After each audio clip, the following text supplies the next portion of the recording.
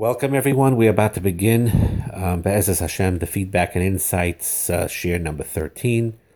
Email address is shalombayis777 at gmail.com. We're going to discuss suicide now. And before I start, I need to really make this very clear, like I said in the beginning of this year, that all of these shiurim never take place getting real help in real life, whether it's a paisik to paskin dinim for you, marital advice from a mentor that's a real mentor in your own life, a qualified rav, a qualified therapist, a qualified coach. And these shiurim are only meant to complement internally so that you have that courage or that ability to try to get that help you need in your real life, and also to incorporate some thoughts and yesaidas that are extremely important and valuable. And that's why I'm discussing this topic today, because I'm not just going to discuss suicide, but I'm going to discuss all thought processes that lead to that, and even the people who never got to that point that they were ready to do something like that. But very often, like the studies say, that 10 times more than not, you will meet somebody that once had suicidal thoughts at one point in their life, more likely, 10 times more likely, than meeting someone that will have a heart attack. That's how prevalent it is. And a lot of the discussions I want to discuss, whether in this shir or in future shiurim, is the thought processes that you need to have to combat these type of thoughts as best as you can. Thoughts of hopelessness, thoughts that I don't matter in this world. Why am I here for? If I left, no one would care. Or not only if I left, no one would care, I'm a burden now. The life would be better, the world would be better without me being in it. Those type of thoughts are not as uncommon as people think.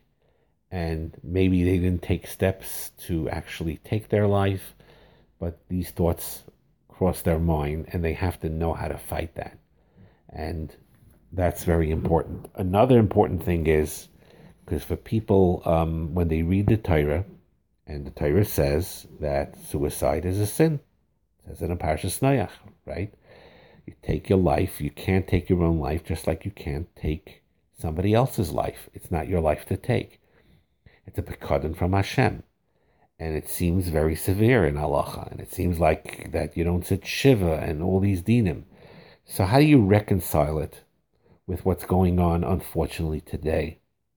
And the answer really is that those halachas, though they're very, very true, it's written in the Torah and Torah's emes, they do not apply to, I would say, virtually every single suicide that took place, even in the Goyish world and in the non-religious Jewish world and the religious Jewish world. It makes no difference. Does not fit that category of suicide which the Torah condemns. Because the suicide that the Torah condemns, the Aruch HaShulchan brings this down, and the halachic authorities bring it down, that's in a situation which is extremely uncommon, certainly not Bisman Hazeh, when one who decides to kill themselves while being in a clear and sound mind, they don't have internal struggles, they don't have external struggles, they're not suffering from depression, they just, out of arrogance or out of spite, in a clear, sound mind, or make a decision that they are going to take their life. Extremely uncommon, and in these days is practically non-existent.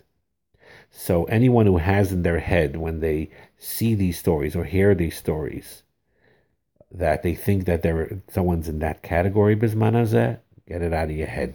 It's absolutely sheker.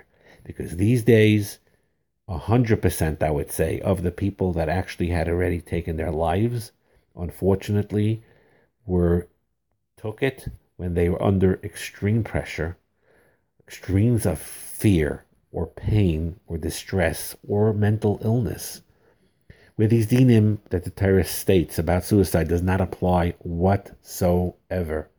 Bechlal, not. Zero. Has no bearing whatsoever on that. So, and that suicide is not a sin. It's unfortunately something that needs to be prevented. We have to fight it tooth and nail, because what happens is during that moment when that decision is made and it's irreversible decision, in their mind they basically made that decision that there is no other way. Their mind is in a loop and they do not see a way out. And we need to try to work as much as possible to convince people that are in that state.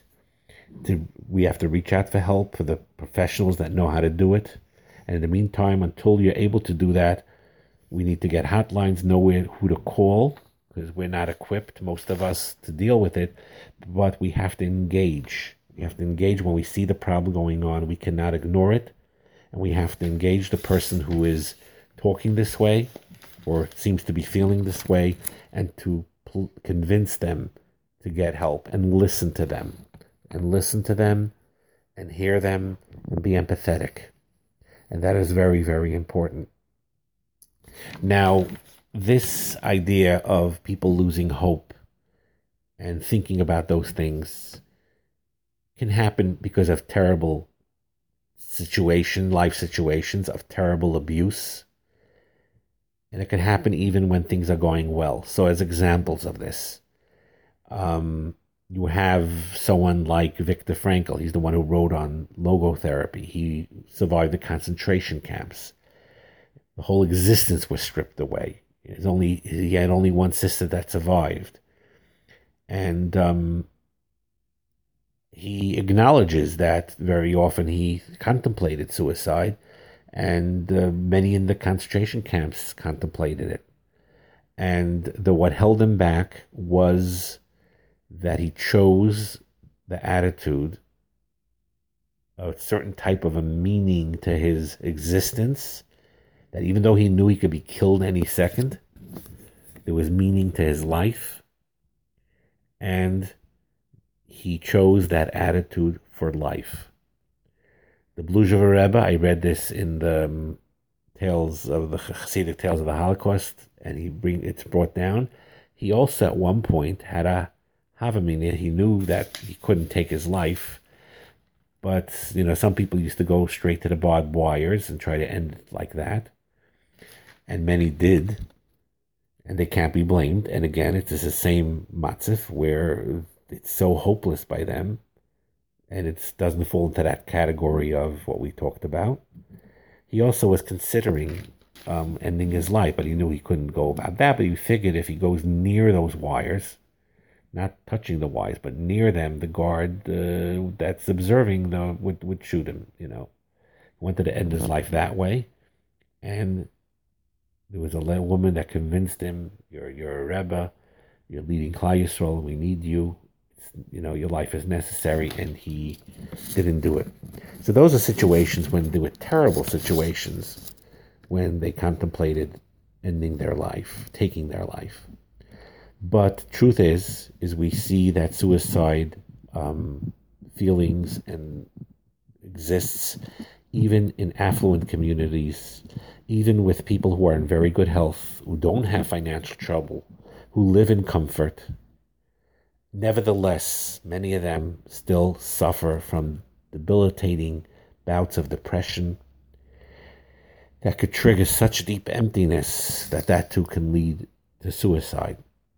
You also have very creative people, talented people, who suffer from depression and suicidal thoughts. Very often, it's connected to excessive self-blame, or self-hatred, or despair, or shame.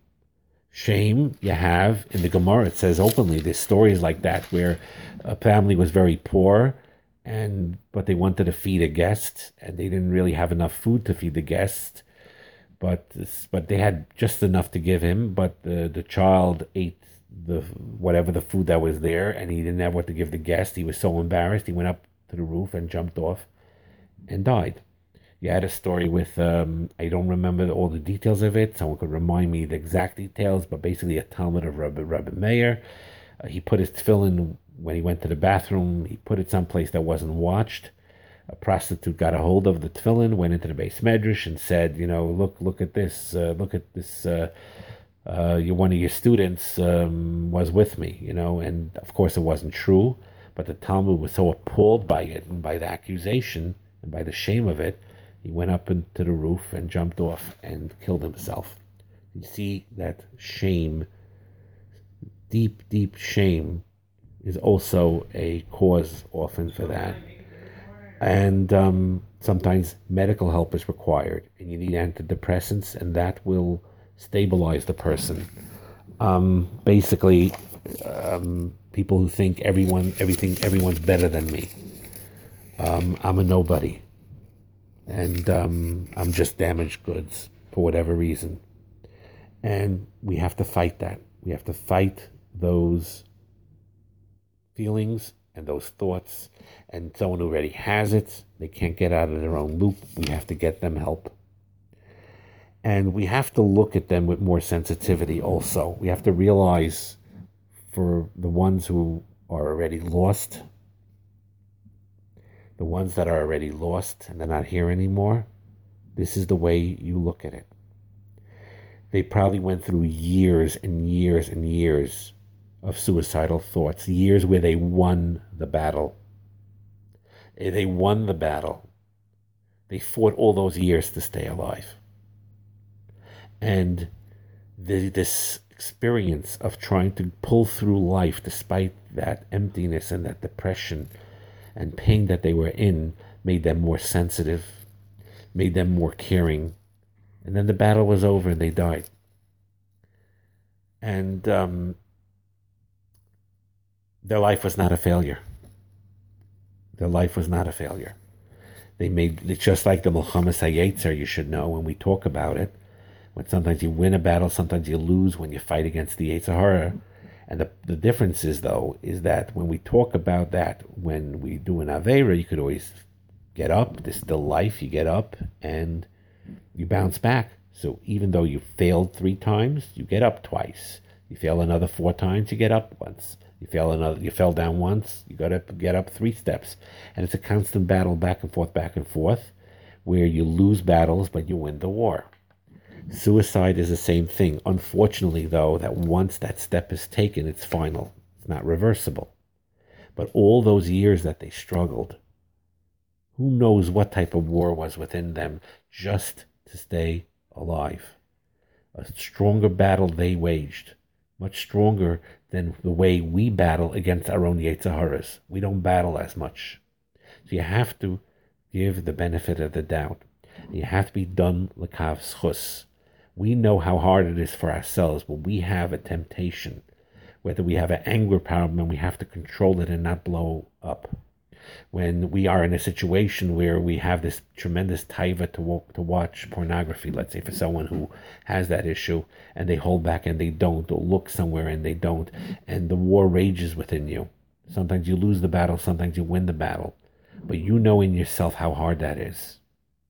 Someone who succumbed and took their life, you have no right to judge. You have no idea what yisurim they went through, how many fights they fought in order to stay alive, day in and day out, day in and day out. And then there's hit the point where they just were worn out, and they said to themselves, I don't have the strength anymore, and I can't take the pain, and I need to end the pain. So it's not that they're giving up and they gave up in life. And the ones that are struggling, they know they want to live. That's the difference too. They want to live. But what? Their pain is so strong and so terrifying, and so that where they don't see a light at the end of the tunnel, they don't see an open door of how they could get out of the terrible pain they're in, they feel they need to relieve that pain. They need to end it. And we need to do our best to help them. And we're not professionals. I'm not. Most of you are not. So we do not have the ability to help a lot of them in a real way, but we have the ability to do our best to get them the help they need.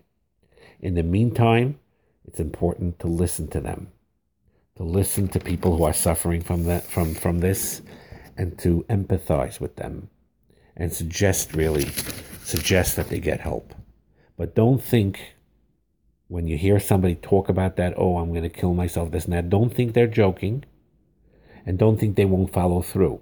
Now, could it be some people say that because they're very, very manipulative and they'll tell that to a parent or to a whatever just because they want to really get under someone's skin and get them alarmed and they're trying to be mischievous?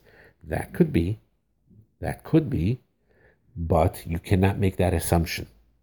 You have to be cautious and realize maybe there's some truth to those words. In the worst case scenario, you were wrong and they were looking for attention or whatever. But you cannot make that assumption. You have to take their words seriously. And that is very important.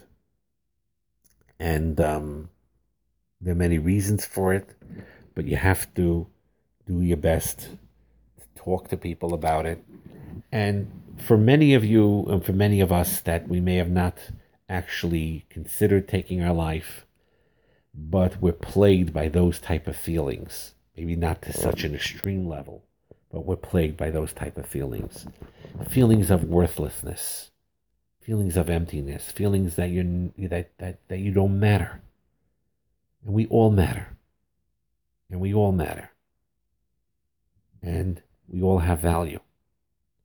And this idea of what we talked about in the prior feedbacks of knowing what your tafkid is, knowing meaning what your role is in life, what Hashem wants from you. And each one of you has that mission and has that special shlichus to do. That meaning, that also, if you convince someone who's in despair to realize that they have that purpose, they have that meaning, then they could pull out. Now they can't, again, I want to make it very clear.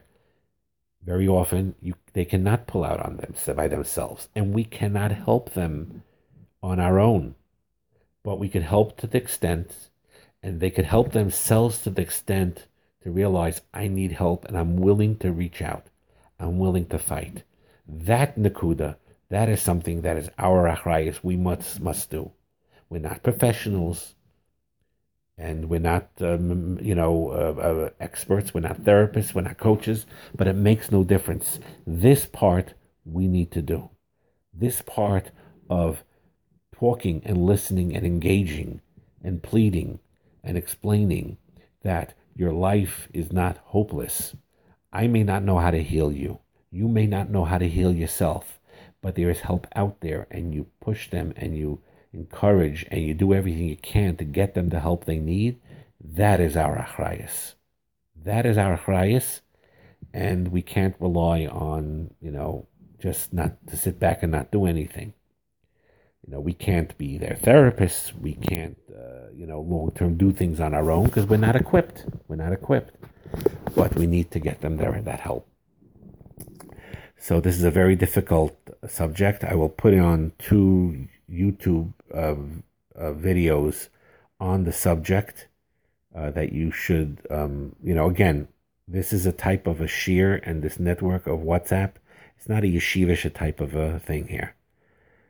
Talking to everybody, those who are uncomfortable, listening to non-Jews or whatever and talking about these things, they're welcome not to listen. But I'm putting it out there because what they're saying is extremely valuable. And we have to take it out from under the rug and bring it out. I'm going to send 2 clips plus another one from Rev YY's brother. He has an older brother. His name is Simon Jacobson. Wonderful stuff he has. He has, now he has certain things that are unique to Chabad, whatever it is, but that's, I think, also very valuable, a lot of it, for even those that are not. But he has something called global classes. He gives Wednesdays that talks about universal topics. And I'm going to put one out there about why life matters. And truth be told, even though we're addressing this particular subject, we all need to hear these things. because we may not be, many of us, on that, thank God, not thinking about suicide, not tempting a suicide, and not near that danger ourselves. But we do have a danger of getting battered by life to the point where we sort of go on cruise control and sort of give up on ourselves. And we can never give up on ourselves. Whether we want to, we don't want to, we cannot give up on ourselves. And for all you young ones, older ones, who are thinking about taking their own life and thinking that there's no solution, you need to know that there is. That there is. You need to reach out, muster all the strength you can. God willing, you'll have some support from people who love you and support you and will get you the help you need. But even if you feel now totally alone, go online, find these organizations. If I get feedback and people could email me a list of places to call and real qualified people that you could talk to, I'll put it out there. But reach out. That's your achrayus. You cannot do it on your own. No one's blaming you. And you're not expected to handle this on your own. It is too much. It is too much. But you need to reach out and say help, and I need the help, and please help me. And there are people that are willing and able to help, and they have tools on how to handle it, to resolve whatever the problem is, and to make you feel better, and to have a fully well-adjusted, wonderful life. So please, please take this to heart. Have a wonderful day.